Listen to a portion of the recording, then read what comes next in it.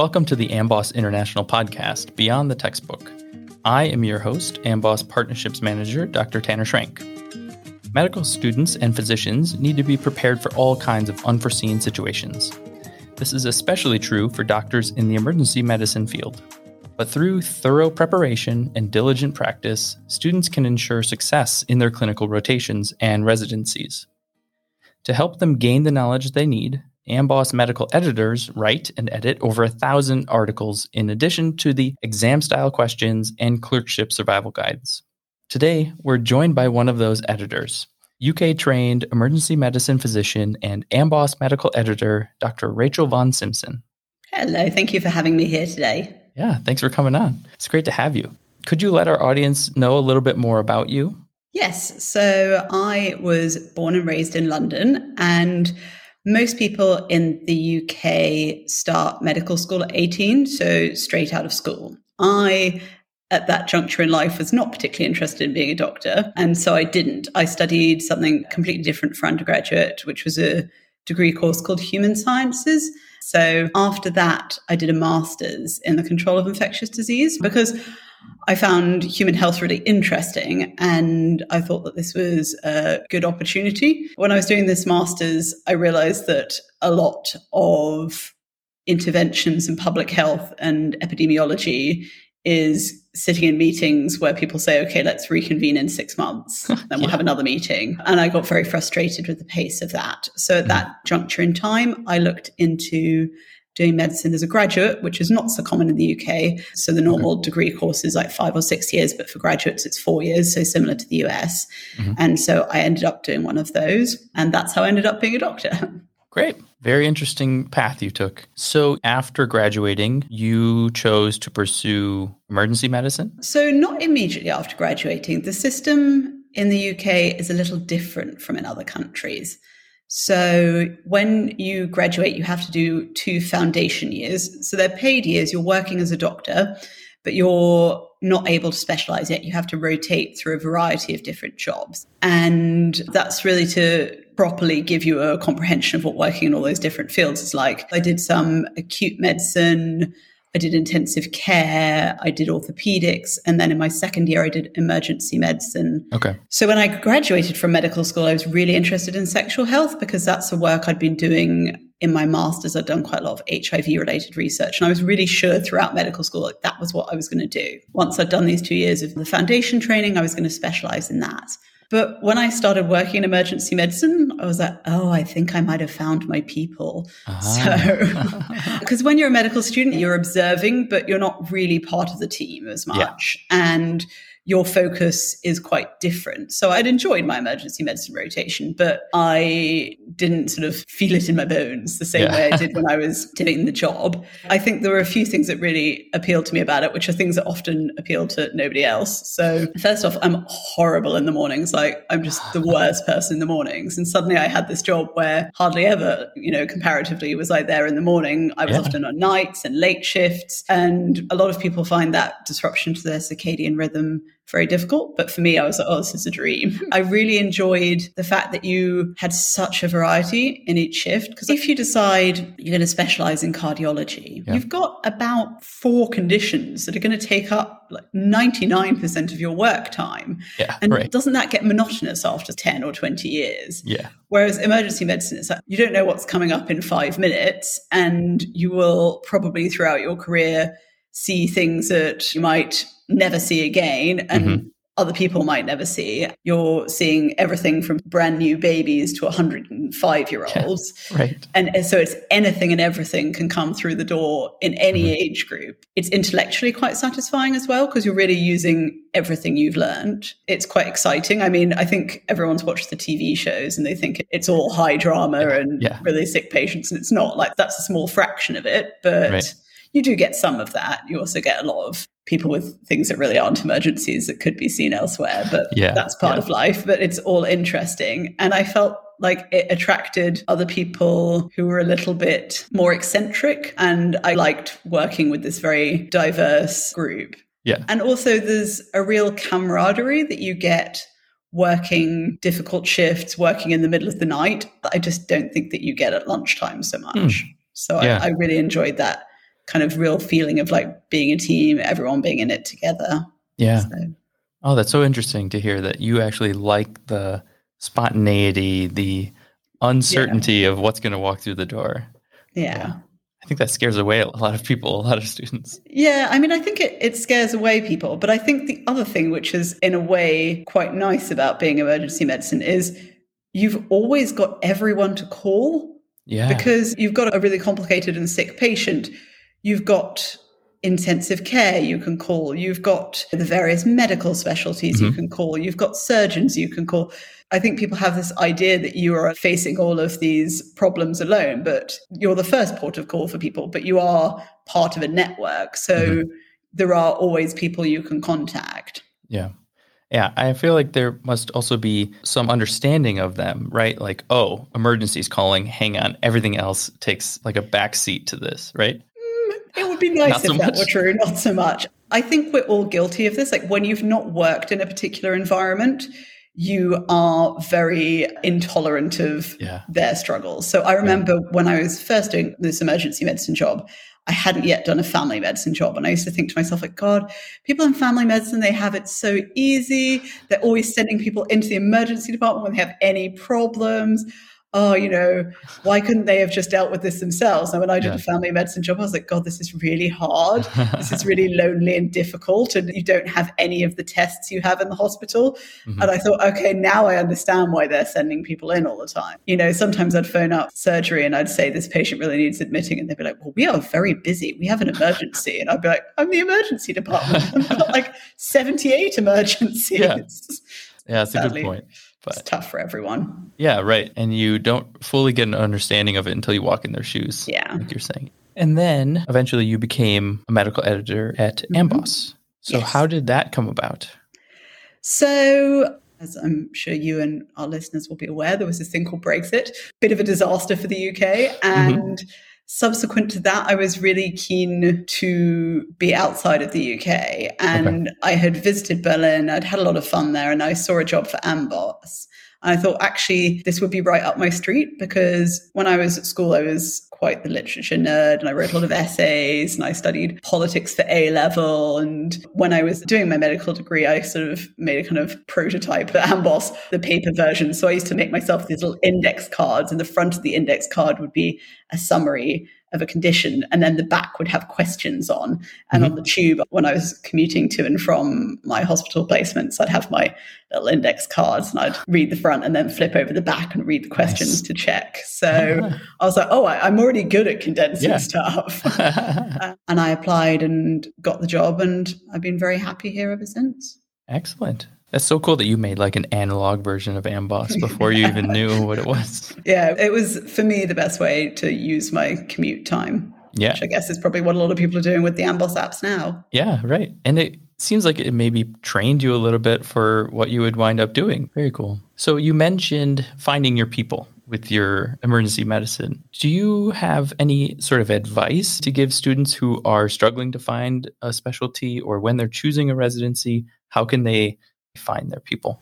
I think when you're picking what you want to do for the rest of your life, you have to think about the shape your career is going to have in 10 years, in 20 years, in 30 years. So I think a lot of people might pick something that suits them in their 20s or their 30s, but not think, will this suit me in my 50s? I think the other thing is a lot of people think that they might be picking a family-friendly specialty when they're not necessarily. So I think a lot of people are put off shift-based specialties like emergency medicine because they think that they're not family-friendly, or that they have a bad work-life balance. And I'm not going to lie and say the hours are great, because the hours are very eccentric. Like sometimes you will be working a Saturday night when all your friends are out.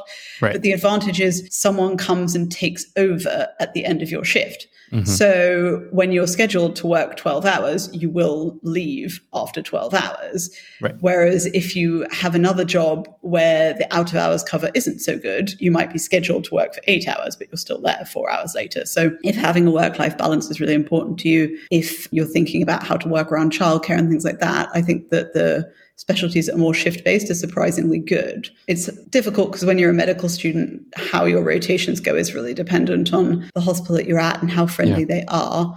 But I think really trying to get yourself involved as much as possible and trying to follow people who are a little bit more junior around is also sensible, because then if you spend the time looking at what the most senior doctor who finished their training 25 years ago is doing, that's not going to be your job for the next 20 years. So you do need to have an idea of what it's like at the bottom as well as in the middle and at the top. And also, I think that the more junior the person you follow is, the more happy they are to have you around to help. Yeah, it's really helpful when they can help you get hands-on experience like that.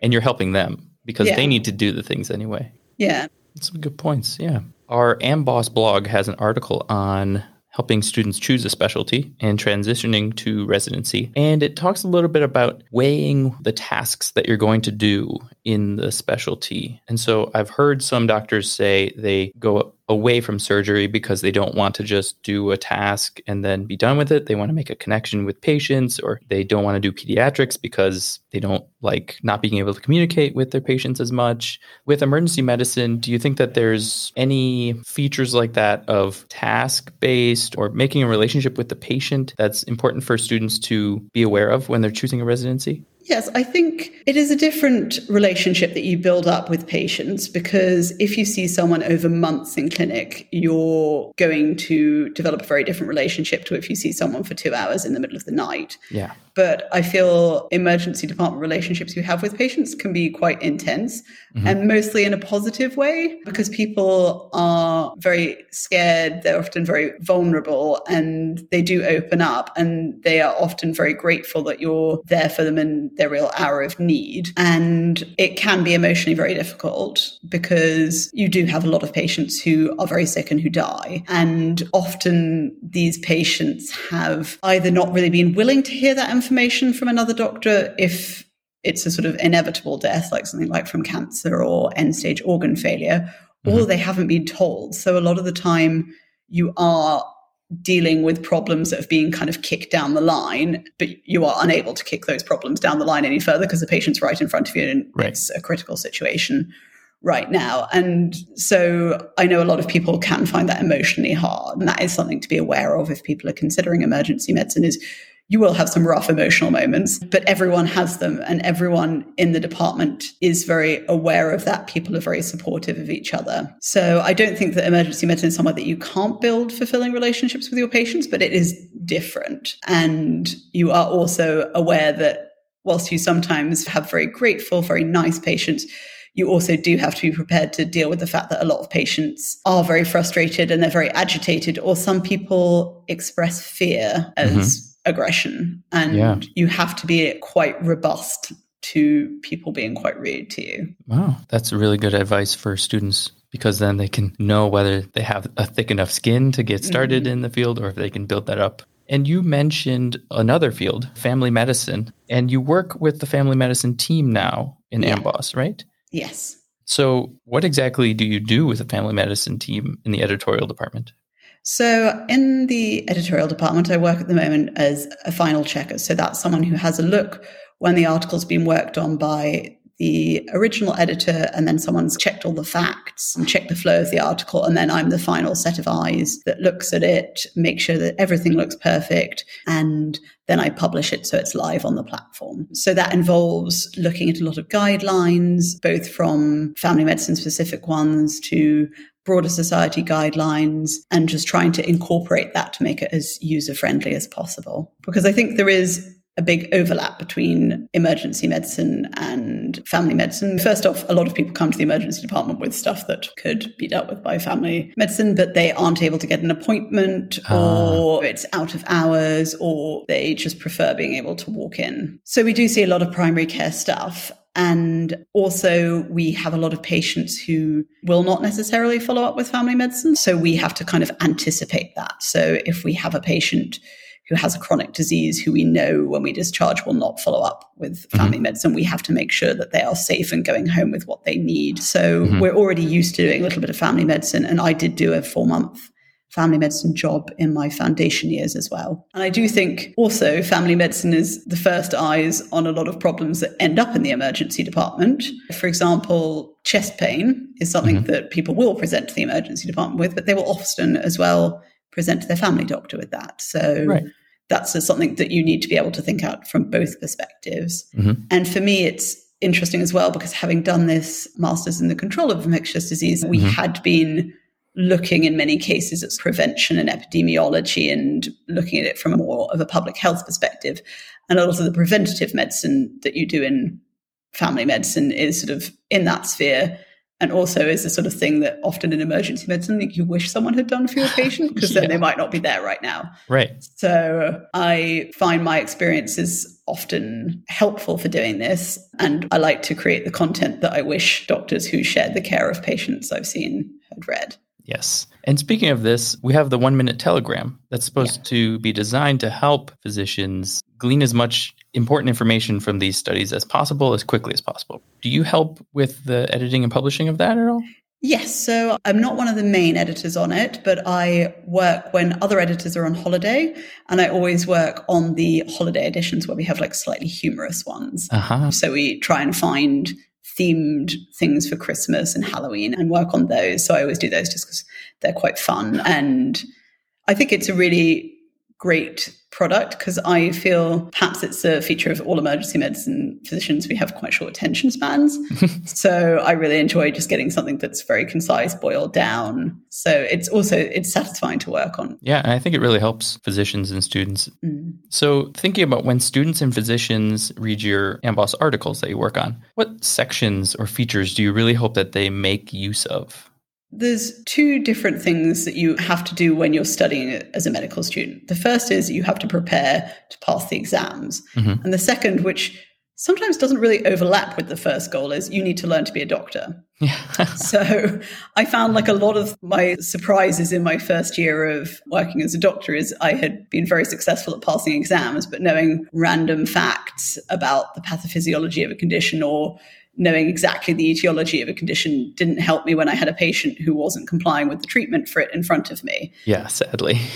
So I think when students are reading it, there's obviously a lot of basic science and background that they need to know, but I do really hope that they are really looking at the diagnostics and the treatment section, because those are the sections that for the rest of their careers are going to be the most relevant. Yeah, that's what I think too. It's really like you can search for any illness and then find out exactly what you need to know about diagnosing differentials you should be thinking of, and then treatment options. Yeah. And then for students preparing for big medical school exams or for trying to succeed on the wards, how would you prepare for these? I think it's very different depending on the stage you're at. So when you're very new, I think you probably need to be reading the big articles on the most common things that are going to come up during that rotation to have a good overview. I think when you've finished that rotation, when you're thinking about exams, it's probably more sensible to start off with the questions, and the questions will highlight what your weaknesses are.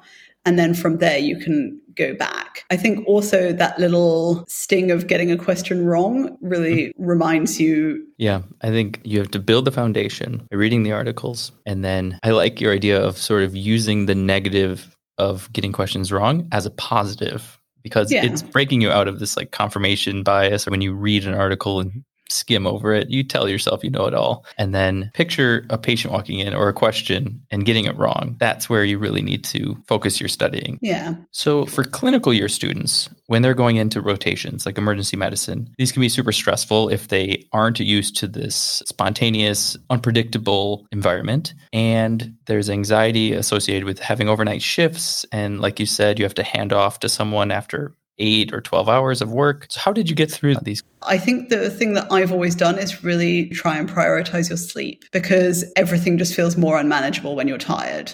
If you're exhausted, you're not taking in the facts. If you're exhausted, you're really going to struggle with emotionally difficult situations. It can be impossible to get as much sleep as you want, but really trying to make sure you're as well rested as possible absolutely would be my number one tip. That's really good advice. I don't think everyone puts that as high as it should be on the priority list. Yeah. One of our articles in the AMBOSS blog talks about managing clerkships, and they talk about practicing differential diagnoses, developing treatment plans, drafting patient presentations. I think getting your sleep hygiene right should be before all of those. But for people who haven't presented a patient to an attending, do you have any suggestions on how to practice this or how to prepare for this?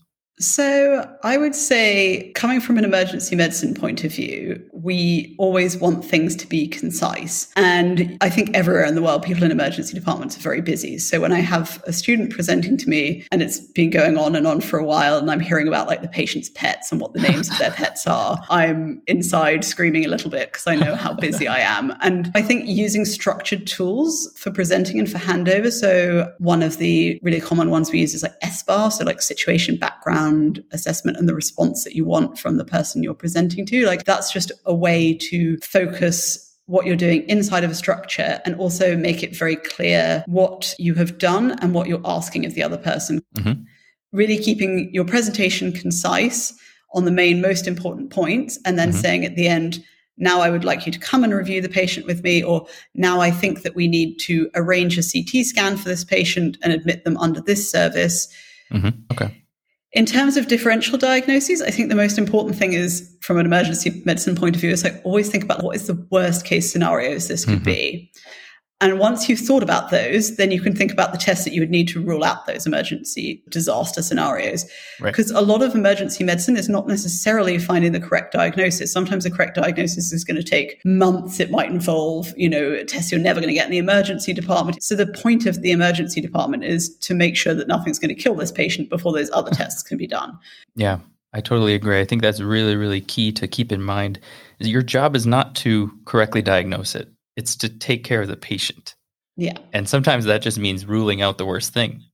My last question, if you could give our listeners any advice beyond the textbook, what would you say? So I would say your life is long and you have more freedom to choose what you do with it than you think. So I think a lot of people decide at a certain age that they want to be a doctor, and then a few years later they choose a specialty, and then they sort of feel like they're wedded to that to the grave. Yeah. And I think your life, you can always do something different with it. If you find you're not loving medicine, there's other jobs you can do with a medical degree. Like look at everyone who's working at AMBOSS. If you find that the specialty you're doing is not the right thing, like yes, it is frightening to say, actually, no, thank you, and I'm going to start again.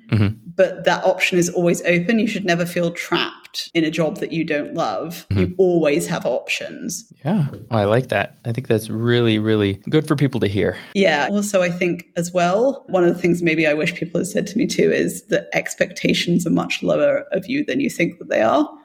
Which sounds quite a harsh thing to say, but I think when I started medical school, I thought I was supposed to know everything and be able to do every procedure and be great at everything. And then when I didn't do those things, and when I was not knowing the right answer to questions, or when I was presenting to someone, they'd be like, why didn't you think of that? I'd think to myself, oh, I'm not great at this job. And then when I was a little bit more senior and I was supervising people who were fresh out of medical school, I was like, oh no, our expectations of them are really low. It's absolutely fine that they don't know these things. Yeah. I mean, you have to start somewhere. You can't start off as an expert. So yeah. All right. Rachel, thank you so much for joining me today and for sharing your story and advice. I think it'll really help students get through difficult rotations and make them better doctors. All right. Thank you very much for having me. Yeah. And thank you for listening to another episode of the AMBOSS International Podcast. In today's episode, we learned how the minds behind AMBOSS articles approach medicine, how to be prepared for anything in the emergency room, and what it's like to study and practice medicine in the UK. To read more about today's topics, please check out the links in the description. If you have any specific topics that you would like to hear us cover or questions that you would like to ask, please get in touch at int.podcast@amboss.com. And don't forget, you can check out the AMBOSS platform for your medical studies and sign up for a free 5-day trial at amboss.com. All information about our AMBOSS podcast and the AMBOSS platform can be found at go.amboss.com/international podcast.